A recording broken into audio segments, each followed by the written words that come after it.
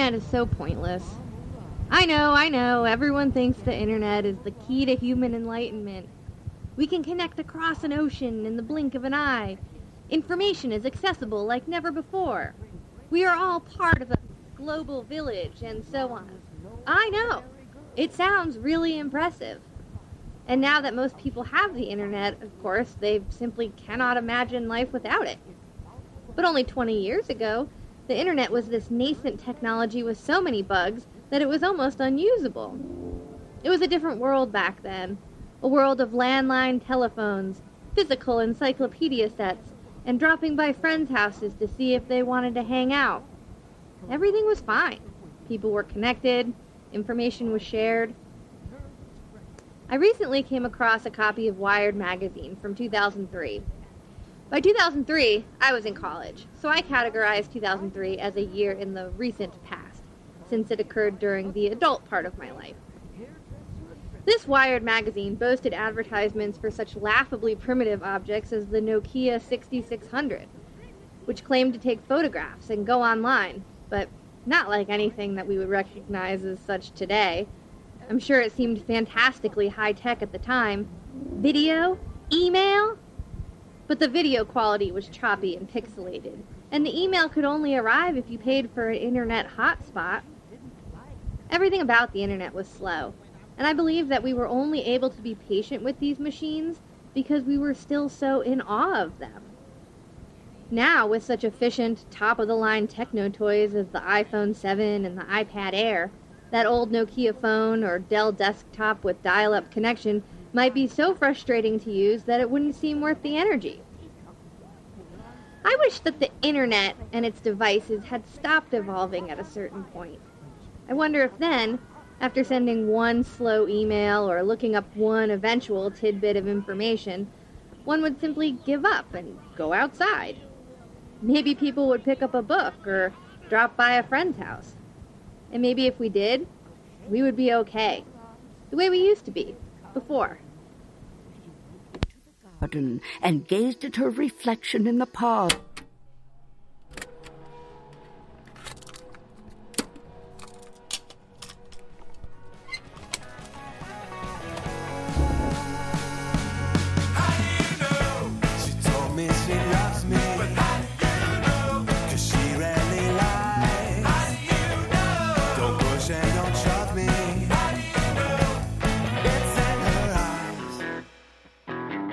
Oh boy, it's Encyclopedia Brunch. My name is Tim Dobbs. It's Encyclopedia Brunch. My name is Tim Dobbs. Thank you for repeating. My name is Tim Dobbs. My name is Tim Dobbs. Up. Let me reset. With me, as ever, asking all the hard questions, it's Catherine Kogert. Hard for the wrong reasons. Hey, it's Catherine Kogert. It's great to be here. That's the worst romance novel title I can imagine. Oh, it really is. Oh, I'm so sorry. Sorry about that, everybody. All that right. was literally what she said. She being Captain Kogert in this case. Yes, we've diagrammed the sentence. All right. Fantastic. What just happened? So, if everyone wants to feel comfortable settling back into what they expect a podcast to sound like, they will settle down, feel a little okay. Catherine and I are here. We're with you. And then they'll turn a grateful eye towards my dear sister, Hannah Dobbs, who wrote us that lovely Andy Rooney-esque tirade against the internet as our intro. And did it entirely internetless. So, Catherine, can I tell you a quick story? Please tell me a quick story. One day, I was walking through the woods, and I met a wolf. Sorry, that's the wrong story. Was that Peter the Wolf? It was actually Red Riding Hood. Did you know that the oboe is the geese? The oboe, really? Yeah. Yeah, that makes sense. I like how he's walking around going, wah, wah, wah. Wah, wah, wah. Peter and the Wolf in the show notes. Love Peter and the Wolf. No, so one day I came home and I opened my mailbox and mixed in with the plethora of offers, the seemingly daily offers from AT&T for me to buy their stupid DSL service I don't want. You know, I swear to God, just every single time I call Comcast, it's like, hey, we have a great deal for you. Would you like a landline? No, I don't want a landline. They're kind How of many fun. times do we have to have this conversation, AT&T? Well, mixed in there was a small package from my sister. And I said, "Oh, that's nice. She's going to send me something." And I opened it up, and it was a cassette tape. It was a really nice cassette tape. It was. I mean, there was a little something else on that cassette tape. It was the Mulan storybook cassette tape.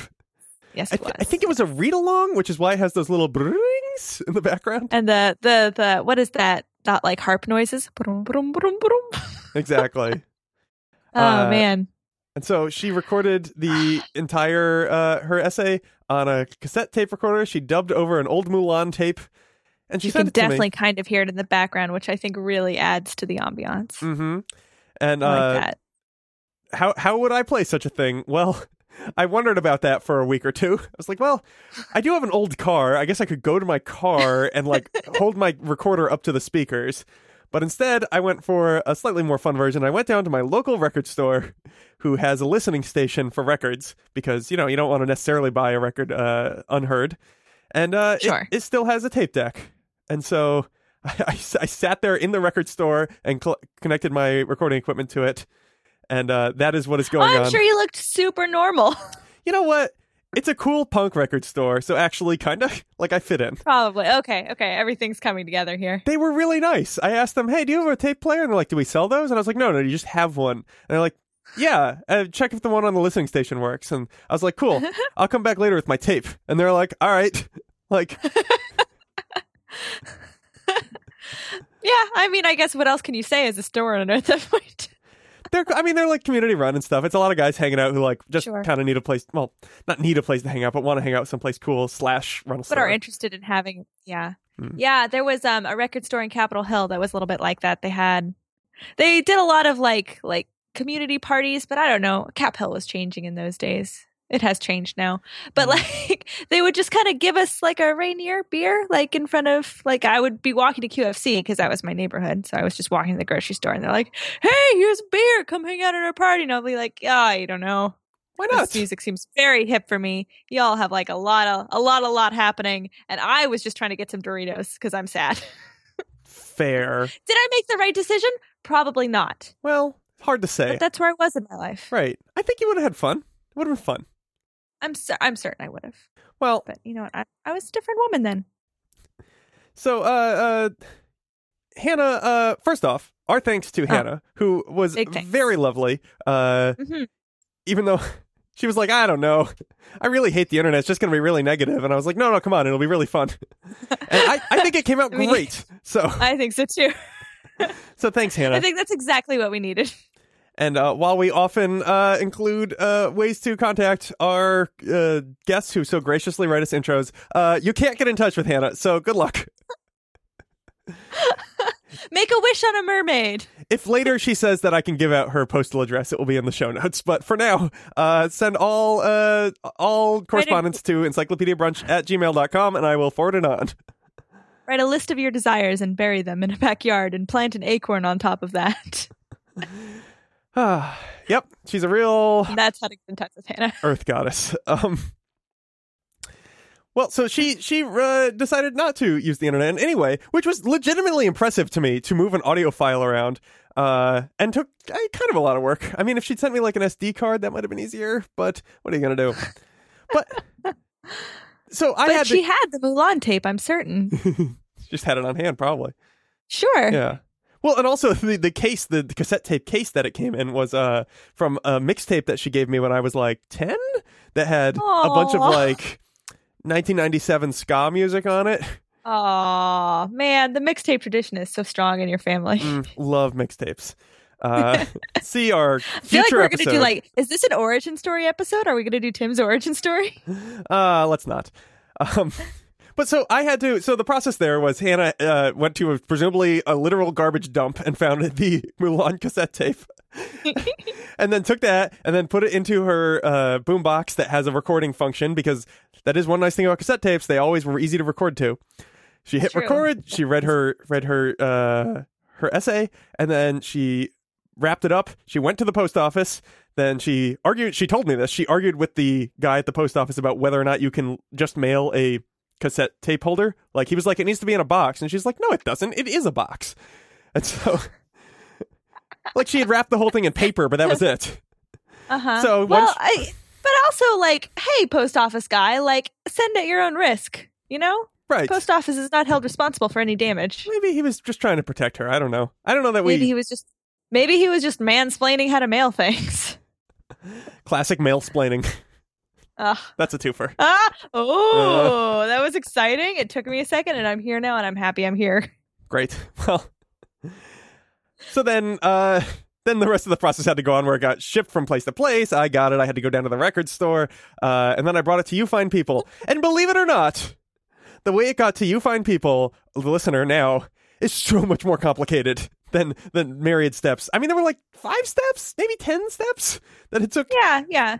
I mean, if you count arguing with the post office guy. Yeah.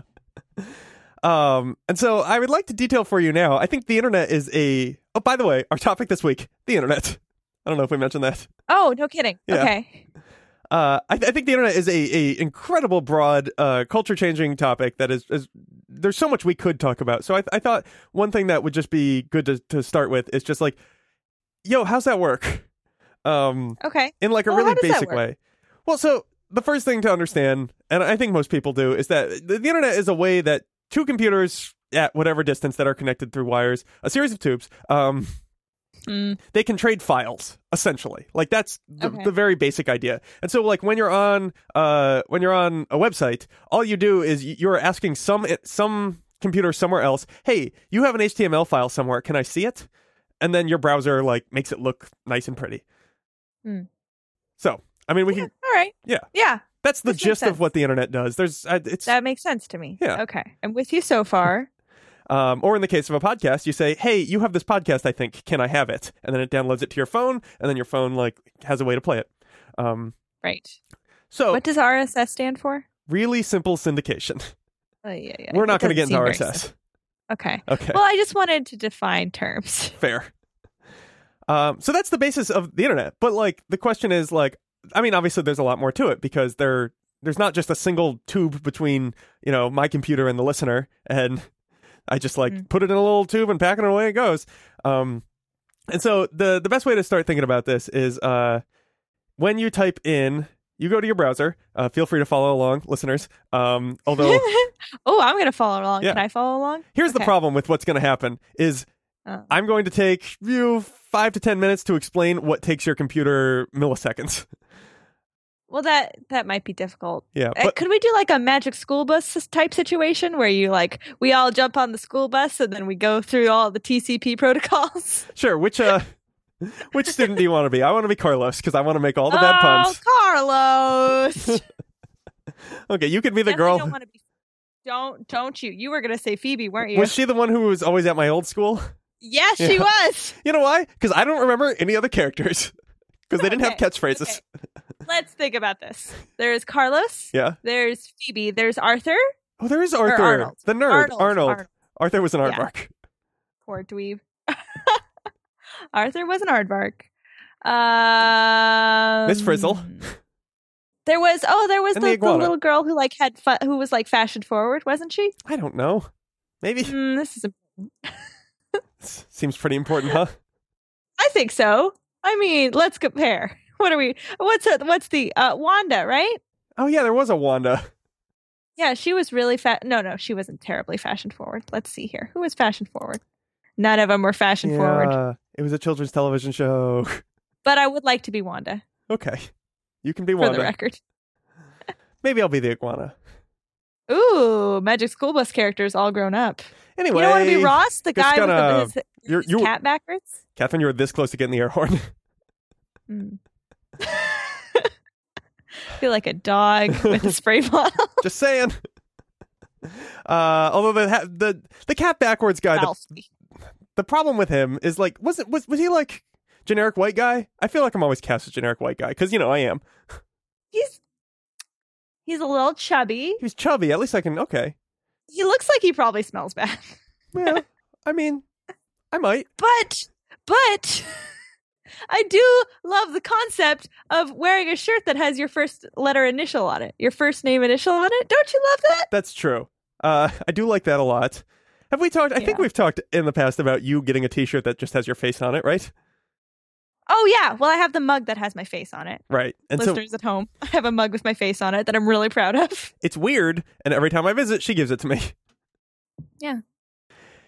Oh, gosh. And we'll be back in a moment. It's not just you. It's talking everybody else. about how the internet works. Magic School Bus? Maybe.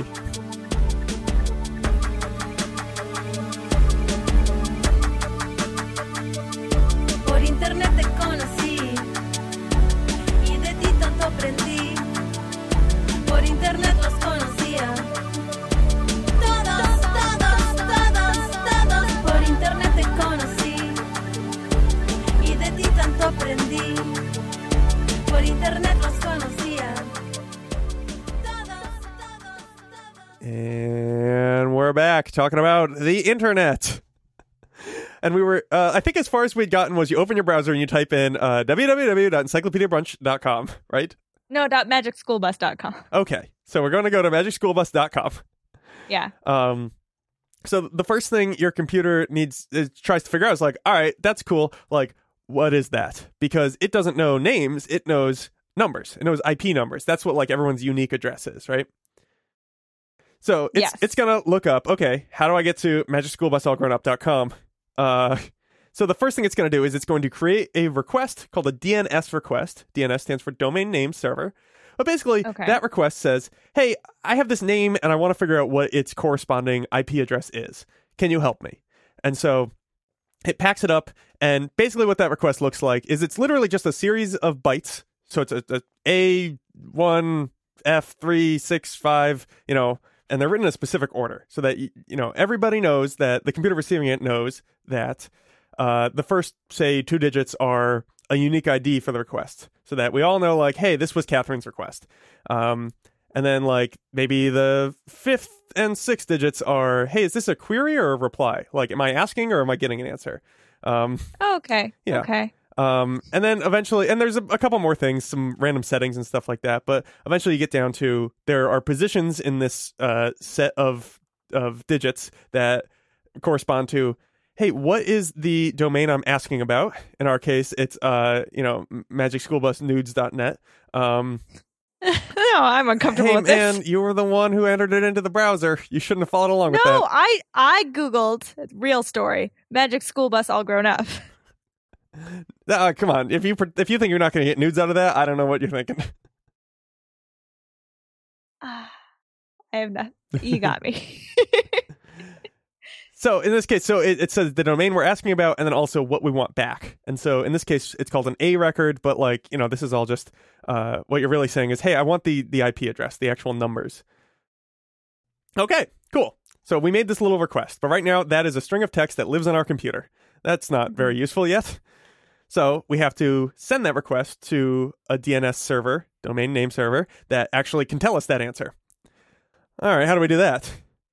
Well, we figure out what IP address that is by some settings that are on our computer.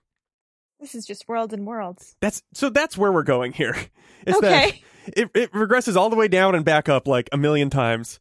All right. It's a little bit like Inception. Like if Inception were about really dry technical details of how computers work. I mean, in many ways it is. It's about dry technical details about how an imagined dreamscape works. Dreams work. Let me be the Ellen Page of this movie. Joseph Gordon-Levitt looking very dapper. Dapper as all get out. Yeah. You look great. You're the Joseph Gordon-Levitt. I'm readjusting my collar just to show how dapper he looked in that movie. It's a lot of dapperness going on here. Dapper. So, yeah. It's a great word. It's a great Sorry. Word.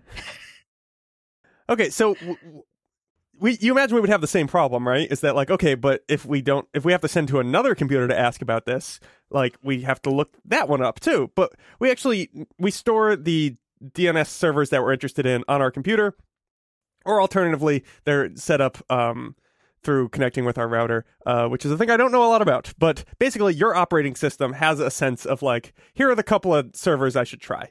And so it stores the addresses of other computers out there in the internet that know these things. It's like, it's close 5 circle, like with the Verizon. Remember like the Verizon, like who are your closest 5 people and you can always call them for free? Yeah. Yeah. A little bit, except like Top 5. it's just like if you had friends who like would answer questions for you but really didn't want anything to do with you otherwise. Oh, well, yeah, I kind of feel that way all the time. Oh, no, you have a vast Ethernet network. Hey, thanks, buddy. Well, which is our new place we're going. So now we know the number of the computer out there on the internet that we want to talk to ask the question, what is hottoplessmagicschoolbus.net? No, we're not going. Oh, man. This is your doing. I understand that this is payback, and I understand this is what I deserve after what I did to you in the first segment. And so what we do is we've built this little request that says, here's what I'm looking for. And we wrap that in something called UDP, which is another protocol that basically stands for User Datagram Protocol. But essentially what it is it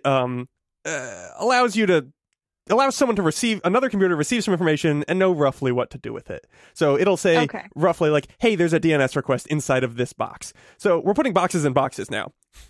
So we have that string of text, and we basically just throw some more text at the front of it, and then like a little end box at the end of it to say like, everything inside of this is the DNS request.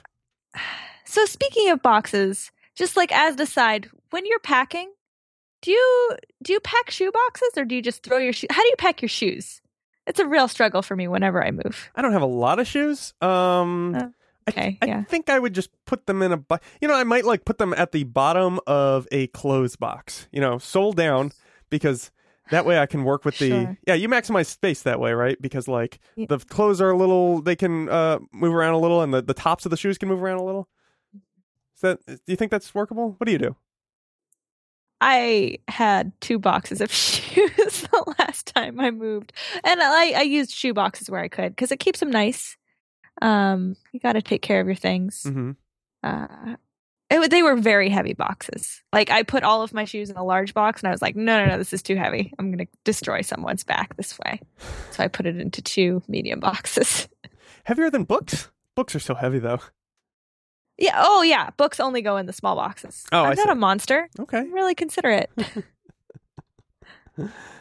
All right. Well, so then what you do, though, is you put it in another box. So it's like you put your shoes inside a box, and then you were like, I should pack this in another box. And then you were like, well, you know what? Actually, there's some pretty strong guys helping move this. Or actually, it's like, how the movers have like a giant box that they pile all the boxes into? Like the truck, you mean? No. Because I think that's kind of what it's like, to be honest. Well, if there's a 4th box here in our future, then yes. But the 3rd box, no, because they take this giant cardboard like box with no top and on like wheels, and they wheel it into your apartment, and they pile all the boxes into it. They wheel that down over into the truck. Because as I've learned, you often underestimate how strong and how desperate to finish quickly the movers are. Yeah. I mean, especially if they're paying for like a fixed rate job. Mm-hmm. No, they're not getting paid by the hour. Well, so the next box, the box on wheels that we eventually hit is called IP, which is Internet Protocol. And it's a protocol built for the internet. Ta-da! We all know about IP. Yeah. Cool. So what that does is it tracks a few more things besides just like, it's not just necessarily a way for something to be received, it's also like a way for it to be shipped. So it's kind of like what the post office might put on things. As opposed to like, whereas UDP was probably like, if you're sending me something, you might include a little note that'd be like, hey, by the way, this is the special thing you asked for. These are cookies from my grandma. Mm-hmm. But the IP is more like the address and then the stamps that the post office puts on, because that's what's actually out there on the internet. So that's why we have to double wrap it. Okay, so now I've got this IP address, and the IP protocol involves saying, okay, what IP address am I trying to send to? We're still on our computer. It hasn't left the computer yet. And so how do we even know how to get to that IP address? Well, essentially, we just ask a lot of computers. And it starts with, we consult the route table. Every computer that talks to the internet has a route table. And basically, it's a table that says, hey, if the address you're trying to send to starts with 127.0.0, which is the sort of accepted code for this computer, then it says, loop it back to this computer. And then if that's not true, it goes down to the next option on the route table, and it says, hey, if it starts that's with interesting. 192.168 dot whatever, it says, okay, we probably want to send that to something on our network because that's the universally accepted prefix for local network. Gotcha. If it's neither of those, it says it goes down to its default, which is always the last entry on a route table, and it says it has something called the default gateway, which maybe you've seen if you like have played with IP settings, and basically that says, hey, if we don't know where to send this ourselves, who do I send it to? So it's like, if you don't know how to send something to, Thailand, ask your mom. Like, oh, it's like the adult. It's like, if you don't know how to finish your homework, be sure to ask an adult. Really? And then the adult in this case is a router, or in this, usually routers, modems, switches, they're all kind of like lumped into one box that everybody owns. And I don't really understand what makes them all different, but basically you send it off to that router and the router will handle it from there. Here's the problem. We don't know where the router is. Oh, we don't know anything. Isn't that always awkward when you go to a place and you're promised Wi-Fi and then the password doesn't work, and then you're like, hey barista, so what's the password? Is this the password? It doesn't really work right now. What do I do? And then they're like, there's literally nothing I can do for you. Yeah, kind of. It's. I think of it kind of like if you had to go to, I don't know, Arby's, and you were like, it wasn't just so like the first thing you do is like, okay, I'm gonna start shouting, "Where's Arby's?" and then hopefully someone answers me. But then beyond that, like you had to get outside, and so the first thing you start doing is going, "Where's the door? I hope someone in this apartment tells me where the door is." Because that's literally what the computer does. I mean, okay, it's not literally what the computer does. What it does is it sends out a broadcast, because remember, these are all just copper wires that are like interconnected. And it just sends it out to everybody connected on that piece of copper wire that says, hey, if I know the IP of the router that I'm trying to get to, if you're that person, can you just hit me back? Computers are so cute. I mean, they have to do everything the dumbest way possible because, they're not humans. They don't have brains. And then there's this whole section, which I will skip, where because technically your home network works on Ethernet, not Internet, it has to convert everything it just did into Ethernet protocol instead of Internet protocol so that it can then go talk to this router. So then the router can get the IP. Insane. Right? Good Lord. We just got off the computer, Catherine. We just got onto like the local wire that's 10 feet away from you. And we didn't even talk about Wi-Fi, and we're not gonna. But so it does all that garbage, and then the router finally gets the signal, and the router's like, okay, cool. It also has a route table. It runs through its route table, and it says, I don't know what this is either. I guess I'll go kick this up to my default gateway, which is your internet service provider. So you're connected to some computer on the other side. And they go, they get the exact same question your router just got, and they go, well, I'm not this guy, and they kick it again. And so usually it'll bounce around your ISP for a while because they're all connected up in a little network there, in some place probably like 5 miles away from you. Until eventually, assuming you're not actually trying to just talk to your ISP, it'll get to the sort of backbone of the internet. So the ISP has a big router that can like push a lot of data, and that is what talks to these computers that sort of form like the big data pathways of the entire internet. How old are these big data computers? I don't know. Presumably they're replaced a lot. There's a lot of them because there's they're not like the ancient rock guardians like from what's Falcor in? Never Ending Story. Never Ending Story. There we go. You're like an old person who used to call the Daily Show. Falcor? Who used to call the Daily Show the Jon Stewart Show. Yeah. Oh, on that Jon Stewart show. Excuse me, I've called it the John Daly Show. Yeah, that golfer. Okay, so finally we're on the highway, at least on our way to Arby's, but none of the signs work. Oh. And there's not that tourist attractions, food, next exit, Arby's. Actually, here's the thing. I should correct myself. We're not on the highway yet. We're still sitting at home asking people about, should I take the highway? Oh, this is brutal. This is really, because through all of this, no information has been. We're just trying to figure out where, whatever it is. But like once you Miss Frizzle's baby's. Can I peer into the crystal glass of our future in this episode? Uh-huh. Once we figured out the path, once this brave traveler of a signal has found the computer it's supposed to go to, Lewis and Clark style, through the internet to figure out where it needs to go, and then everything's easy, right? It's all figured out. Actually, mostly. So the pathfinding is particularly hard, and actually, once you've kind of routed out this path, you have to create a connection, and that uses something called, instead of UDP, which is just a way to like send stuff, it uses something called TCP. And the big difference there is that TCP like kind of makes sure everybody's talking to each other. UDP, you send stuff out there, maybe it comes back or not. It's a bottle in the ocean. TCP is a little more just like, hey, you still around? You know, and it checks things. And but other than that, like, you know, once you've mapped the route, because you've just got a series of computers that are going to talk to each other. And once you kind of know the route you're going to go, it's not so bad. It's just send the data. And then, I mean, yes, it gets complicated. You might lose a little bit of data because the internet is an unreliable system by design. But it'll come. You know, it's all right. And so, yeah, it's not that bad. Which is maybe a good place to leave it.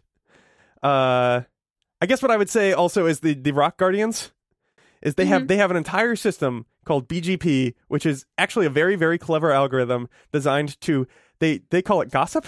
So they're all hardwired into like 5 or 6 other of these rock golems. And they're constantly talking with each other, being like, hey, did you find a better route to get from 192.68.555 to 4.3? Like, oh my God, they're just like a bunch of New Yorkers. Yeah. And so, no, you take the F train. Yeah, I mean, really though, it really is, and I think that's really cool because that way they store what they think is the best route to get from them to any other place on the internet, and then sometimes a new line gets put on, or maybe something breaks or whatever, that'll get updated because every time some gossip comes over the line, they count how far away that gossip came from and how long it took to get to them. And then they actually have they weight a little more things into that algorithm, but they decide whether that's a good route or a bad route, which is pretty cool. Cool. And so you finally get to the place. Yeah. Sweethearts. So eventually, blah, blah, blah, you get to the point where you're at, in the case of encyclopediabrunch.com, you're at ns1.asmallorange.com because that's where we host our website. And they tell you, oh yeah, I know those guys. And they send you back the IP that you want to look for. Somebody knows us? Yeah. And now the entire process repeats. And you've had multiple people sending multiple DNS requests throughout this entire thing, like, because it's a real what are the name of those dolls? The nesting dolls. Yeah, I want to say babushka too, but I think that's wrong. Is it matryoshka? Who knows? So who can say? Who can say what those dolls are called? Do any of us really know what a doll is called? It's like the beginning of a Shel Silverstein poem. I mean, dolls are like cats. They have 3 names. Like name servers, which there are often 2. NS1 and NS2 dot so on. And a jellicle name. Sure. And a jellicle name. So anyway, so that's basically how you do your route finding and how you can be this blindfolded person who is essentially just bouncing around because it's all decentralized. There's no one person you can ask. The closest we get to is there's these 13 root servers that were built at the time of the internet, which like store the very basic like who manages .coms and stuff. But so that's how you destroy the internet, is by taking those down. It might work, but what I'm learning. They're also distributed, and there's 13 of them around the world. Yeah. Oh my gosh, it's like the Matrix. It's gonna be hard to take down the internet. It's like the Matrix. Pretty literally. And let's discuss a little bit about how that is when we come back in a moment on Encyclopedia Brunch. Esos lindos momentos, rebloguemos en un loop infinito, mirar tus gifs bonitos, tu Tumblr mi favorito, chatarte no es delito, siempre cortocircuito, quédate más un poquito online, quédate más un poquito, online,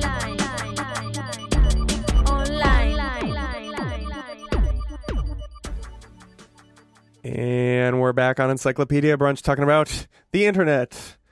And before we go any further, I want to credit this talk that I cribbed very heavily from by Noah Kantrovitz that he gave at a Python meetup I went to once, but is also available on the internet, and that will be in the show notes. And he goes into so much more detail and manages to keep it like followable and fairly light, even though there's a lot more that's detail. exciting. Yeah. So check that out. Okay, so we know how to bounce around like a Plinko chip through the internet. Who I just like how did they come up with this? This is so crazy, right? It seems like I could have been like, okay, we'll plug the one into the other one, but after that, Well, okay, so so internet starts as a theory in the early 60s, and I think it's a really interesting technology because, like a lot of communication-centric technologies, like the story about Graham Bell and the other guy, I forget the other guy's name. Watson? They like sent the first telegraph on the same day. oh yeah, I forget Like that guy's name as well. independently came up like with the telegraph, and it just all happened on the same day. So, and I think this is especially true with communication-based technologies, but a lot of other technologies are like this as well. Like Where calculus. like calculus, where it is time for this technology, for like mankind, civilization has progressed to a place where it's time for this technology to exist. Like, it's time for us to know calculus. It's time, we've just gotten to a place where the next natural step is calculus. The next natural step is the telegraph. And I think we were at a place where the next natural step was the internet. Because you see, like, within 1962 to 1965, there's like all of these theory papers that spring up about like, what if there was this place where we could all just trade information in one like globally connected way? And it's kind of like the telegraph, but it's, like any kind of information. Yeah. But And probably it's like everybody's there. And yeah, it's like, oh man, I just want to go to like a big party. I super understand scientists like at like Berkeley or Stanford or I don't know, Caltech or wherever. MIT was the first one in 1962. Perhaps one of the non-California schools. I've been living here too long. Maybe. But yeah, I could totally picture a bunch of computer science nerds like being at like a grad student party where they're like drinking wine or whatever with their nerdy friends. It's like this all the time. Exactly. This is so great. Why don't we just find a way to plug this into robots? Yeah. So it starts with ARPANET, and you get a logins based off of like educational institutions come up with like intranets, and then military bases come up with intranets, and like you get all of these like independently, all these like small independent individual networks keep popping up all over the place, but they can't really talk to each other. But then Berkeley looks over at MIT and says, hey, you guys have some really interesting information on your network. We have some interesting information on our network. It would be cool if we could share that somehow. And so they start coming up with a protocol to have these two networks talk to each other. And then they're like, oh, hey, what's up, you Michigan? You guys want to hang out too? And so you start to like, it's kind of this patchwork, like pseudo internet starts to form. And actually, so everybody proposes all these protocols. And for a while there, like here's what's really the miraculous thing about the internet, I think, is that specifically the invention of the internet is that you have all these crazy protocols that just show up and for once in our freaking like lives as a civilization, we find a way to standardize it. Yeah. I mean, it's phenomenal. Like, XKCD has a comic about this. But we see it everywhere where like, they're like, oh, well, there's so many ways you can plug in your phone. We should just have one. And then someone invents a new one because they're like, these other ones suck. We should use this other one. And then you've just got another standard. Yes, it's the unifying standard that just becomes another standard. And that's what the TCP protocol ended up being, the unifying standard that like just gets everybody to talk to each other. And just because we had a bunch of really smart people who really wanted us all to be able to talk to each other, forcing us to implement Rock Golem Guardians. Well, and I think, the astounding thing about all these protocols is that they're really just like orders of, I mean, more comes out of it, but essentially they're just like, hey, what order are you going to send me information? And then what do I wait for before I get back, before I start doing something with that information? Right. Which seems like, it just seems like something we should have been able to agree on, but I don't know. I guess if people are set in their ways, it's like the Oxford comma. Listen, when you've spent like 5, 6, 7, 8, 9, 10 years of your life figuring out what order things should go in, it's, you're going to be really invested in that. Fair. Okay, so eventually, like, do you know when did we get Internet Protocol? Like, when did that thing come up? Yeah, the TCP/IP method of communication was enacted like January 1st, 1982, which is like considered the birthday of the internet by some people. But and then you get more standardization. I don't know. There's just a lot of standardization and optimization that keeps happening, and et cetera, et cetera. Sure. Well, that's the beauty of the decentralized system, is that like, and the sort of gossip method, it's like, yeah, things get around. Like, I don't know if you've ever bought a domain or directed a domain somewhere, but sometimes you see the message saying like, it may take up to 12 hours for this like to work on every computer. And that's because there's like, yeah, they're all like talking to each other, and sometimes they take a minute, Oh, I didn't even think of that. That's cool. Yeah. Which is, I mean, but that's the cool thing about the whole decentralization, is when you change the standard, well, no, I guess when you change the standard, that's the one thing that needs to be like rock solid throughout. You can't change the standard. You got to have the rock golems, but the rock golems can say anything to each other. They're old friends. It's true. I don't know, I imagine knowing software people, I imagine that there is a sort of meta method that you can change the standards, like a communication layer on a communication layer. Supposedly, I would not know. Yeah, I'm just supposing. I don't really know. Supposedly, those computers are like they're hardwired to each other. They just be like, remember, go talk to these 5 people. But I don't know about how they would change a protocol. But good. I'm glad everything gets a little better. Good for you, Internet. But really, okay, so the whole point of why I was interested in doing this topic is to finally force you to answer this question. Good thing, bad thing, the internet. When we come back in a moment on Encyclopedia Brunch.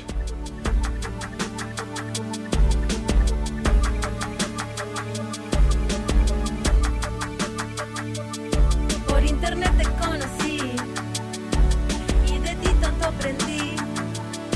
Por internet los conocía. Todos, todos, todos, todos. Por internet te conocí. Todos. It's the internet. Oh, gosh. I don't know. Like, I think there is the internet good or bad? I'm sorry, I'm doing the reset for the listeners just tuning in on their car. We're talking about the internet here. Yeah. On Encyclopedia Brunch on WKWK. Ooh, you should be the host. Well, okay. So you posed to me the question. Internet good or bad? Yeah. I think I can totally see the whole, like, grad students at a party thing being like, oh, this should definitely be, like, we could all talk to each other. It's super cool. But I wonder sometimes, Hannah talked a lot in the intro about how, like, it was cool. Like, you go walk over to some place and just be like, hey, you want to chill? Or, like, you go down the store, like... You walk by the record store and they give you a beer. Yeah, exactly. I mean, so really, like, the process of getting that intro played showed to me that it was like, oh, like, I went to this, like, rad record store that I drop into sometimes, but, like, it was an excuse to go. I chatted with some people. After I was done recording it, I, like, picked up some other records and listened to them because I was like, yeah, I'm here. And that was super fun. And I mean, it also goes for, like, buying anything, really, because I try to buy a lot of things on Amazon because it saves me a lot of time. And you can get the thing you actually want. And a lot of awkward small talk. And also, like, I walk around with earbuds in my ears almost all the time because I listen to podcasts and I stream music.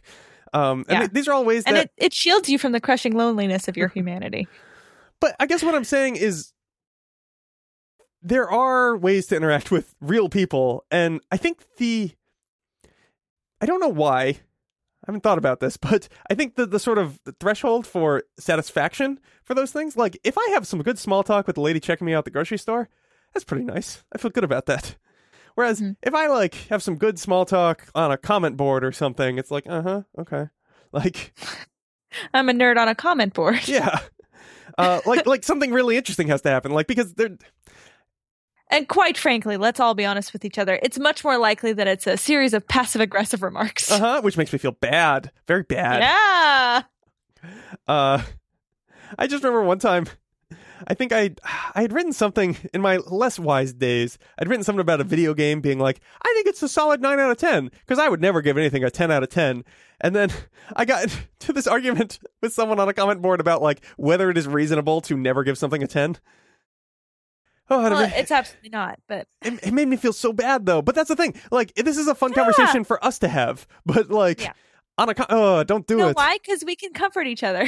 Because we recognize each other as human beings. And I think one of the problems with the internet that the nerds at Berkeley and MIT and so on really didn't anticipate is the scale issue of just like, if everybody's using this for random stuff because we totally blew up what we use it for. It's not just sending academic papers.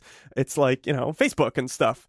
There's so many strangers out there, and it just gives you a real sense of like that. Sometimes it feels like the internet is a big billboard that counts how many people you don't know. 1 billion and counting, Yeah, no, I suppose there's that. Well, what do you think? Good thing, bad thing? I don't know. It depends how much you're willing to pay for the price of progress. I go back to that with the internet. Well, but this is totally different than, I think it's totally different than, say, the Panama Canal, where how many people died, how much ecosystem was destroyed. It's more like, gosh, it's just different though. We didn't lose people building it, It's just, it does things different than what we thought it would do. No, we didn't lose people in the construction. You're right. We haven't lost people within the internet, but like we lose people because of the internet. Like, my God, cyberbullying. Okay. Well, go on about that. Like, well, it's hard to think that, like, I mean, certainly these are probably like kids who are suffering from depression and who have never felt these feelings before and don't really have a lot of great ways to deal with them, and that sucks and that's hard. But it's exacerbated by this new mode of communication we have that has no humanity to it, but at the same time, gives kids who can already be horrible little people a way to be even more horrible. And all these creative new tools to be horrible. And it's hard for me to believe that like suicides that happened because of cyberbullying would have happened without cyberbullying. Yeah, because there's a greater ease, like you're not, when I was a kid. And Pylon is just so much easier. Pylon? People piling on. Oh, piling on. I thought you meant like a pylon. Okay. Oh, not pylons, no. Pylons are always really difficult. I thought it was like a new... See our episode on pylons in the future. I just thought it was like a new hip social network that I wasn't aware of. Oh, let's not. I will say, though, I don't know, this could just be growing pains because the trend is away from your Facebooks, your MySpaces. Oh, God. Kids today, I sound so old saying MySpace even. Like, yeah, let's not say MySpace. With their Bebos. Sure. Well, so the point is, though, that like the trend is towards small peer groups, right? So Snapchat is an example of this, right? Where you just kind of pick the people you talk to. Group Me, that's one that you see all the time. And right? You're too old. I've never heard of that before. It's actually pretty fun. And it's good for talking to small groups. But it's possible that we just are in this like mucky 20-year group of people who like kind of expected the world to work one way, like as my sister writes, it was just like, I just kind of wanted like email or like I wanted mail to be a little faster. And that was like the nice thing about internet in 1996 was then just like, all right, cool. I got this email. And we just weren't used to it. And so we ended up in all these pitfalls of like cyberbullying or general wasting time. Sorry to interrupt. If I can finish my point. I'm sorry. For once. And so, well, I'll take it. Got one. And so but it's possible that as people grow up, they'll just get used to it, They'll find coping mechanisms. Okay. I'm throwing an idea quite out possibly. There. Yes. No, quite possibly. In fact, I'm willing to just say you're right for now. Thank you. But then these lives were lives that were lost within the construction of the internet. Aha! We did. Good point. You're right. We are the builders. We're the builders of the internet. Oh my god. Oh my god! Hey, it's so nice to be involved with something.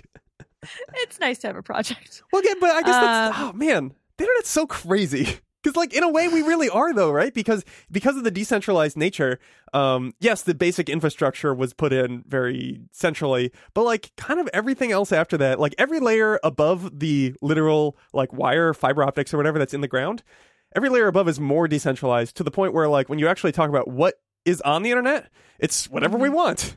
You know, it's this podcast. We're the internet. Which is incredible human endeavors. That's why I wanted to do this whole series in the first place. But, like, let's not forget, like, real human loss is part of the equation here. Yeah, I don't know. Well, so what do you think about Hannah's? You know, she's a real Andy Rooney. And well, I found it extremely charming to get this tape in the mail and then go play it, and that was fun. You know, I also think, like, okay, this could have been done differently. I mean, so I guess, what do you think of the idea? Like, it's the equivalent of sailing around the horn. Yeah, it really is. Which would be cool. It would be cool to do that. It's a cool thing. It's like a fun adventure. Okay, here, I got it. It is so much more resource intensive. I got it, though. So the resource intensiveness, when we talk about sailing around the horn, it's because everybody was trying to either explore or make money, right? They're trying to trade. And also, like, real human lives are lost there, too. The longer your journey, the worse it gets. True.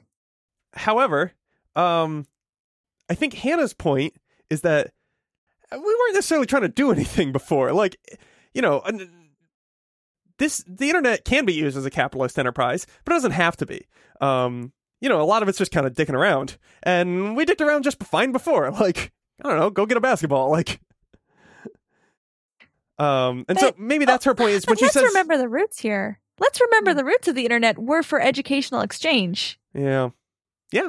I guess in a lot of ways, it's the same thing. It's, you know, like, well, this has real goals, and we're saving a lot, and we're getting a lot done, because you're right. We also saved a lot of human lives, because, I mean, just abstractly, the number of research papers that were pushed around in the past 20 years that furthered research, that alone surely has saved many, many, many human lives. Yeah. And to make it really specific, I'm thinking about we're both big fans of the Flophouse here on Doomed to Fail, or whatever name this podcast is now. EncyclopediaBrunch.com. We love the Flophouse. And recently there was a really touching letter about a listener who had committed suicide, and it started this huge $25,000 drive they did to donate to suicide prevention, which is huge. And, like, that wouldn't have happened without the internet. That's amazing. Because it was a way for people to come together who are having a hard time. And podcasts are so good for that. Yes. Talk about that aching loneliness, because sometimes it is hard to reach out to the person at the grocery store or whatever. You feel very lonely. And so it's nice to just kind of be like, here's some comforting things with pseudo friends. Ooh. Yeah. Okay, so all right, let me put one thing to you in closing here. Okay. All right. What if we were to limit access to the internet? What if we were to say that, okay, the internet can be used for stock trading, research, let's see, whatever else. But, like, there's no way to, like, kill time on the internet anymore. You can't use it in your everyday. For instance, maybe the internet doesn't exist in the home anymore. Huh? Is okay. This, how does this world compare? Is it better in any way? Is it totally worse? You know, is it just... It sounds a lot like boarding school. See our episode on boarding school. Would you go back to that? I don't know. No. I can kind of see the appeal. I like walking over to somebody, but, like, maybe that's just a thing I should do. You know, maybe it's time to stop blaming the internet. Man, maybe if I could go back to boarding school as a grown woman and with other grown adults, and not as, like, a high schooler, because I think that was my problem. Oh man, so many things I would do better as not a high schooler. So true. Well, what can you do? And in the meantime, as we're feeling lonely, we'll always have the Encyclopedia Brunch podcast to keep us company. Cool. Cool. Yeah. Hey guys listening out there, thanks for using the internet to listen to us and get in touch. Yeah. Yeah. Encyclopediabrunch@gmail.com. There it is. And at Who Likes Brunch. At Who Likes Brunch. There it is. Until then, that's Captain Kogut over there. Tim Dobbs over here. Bye.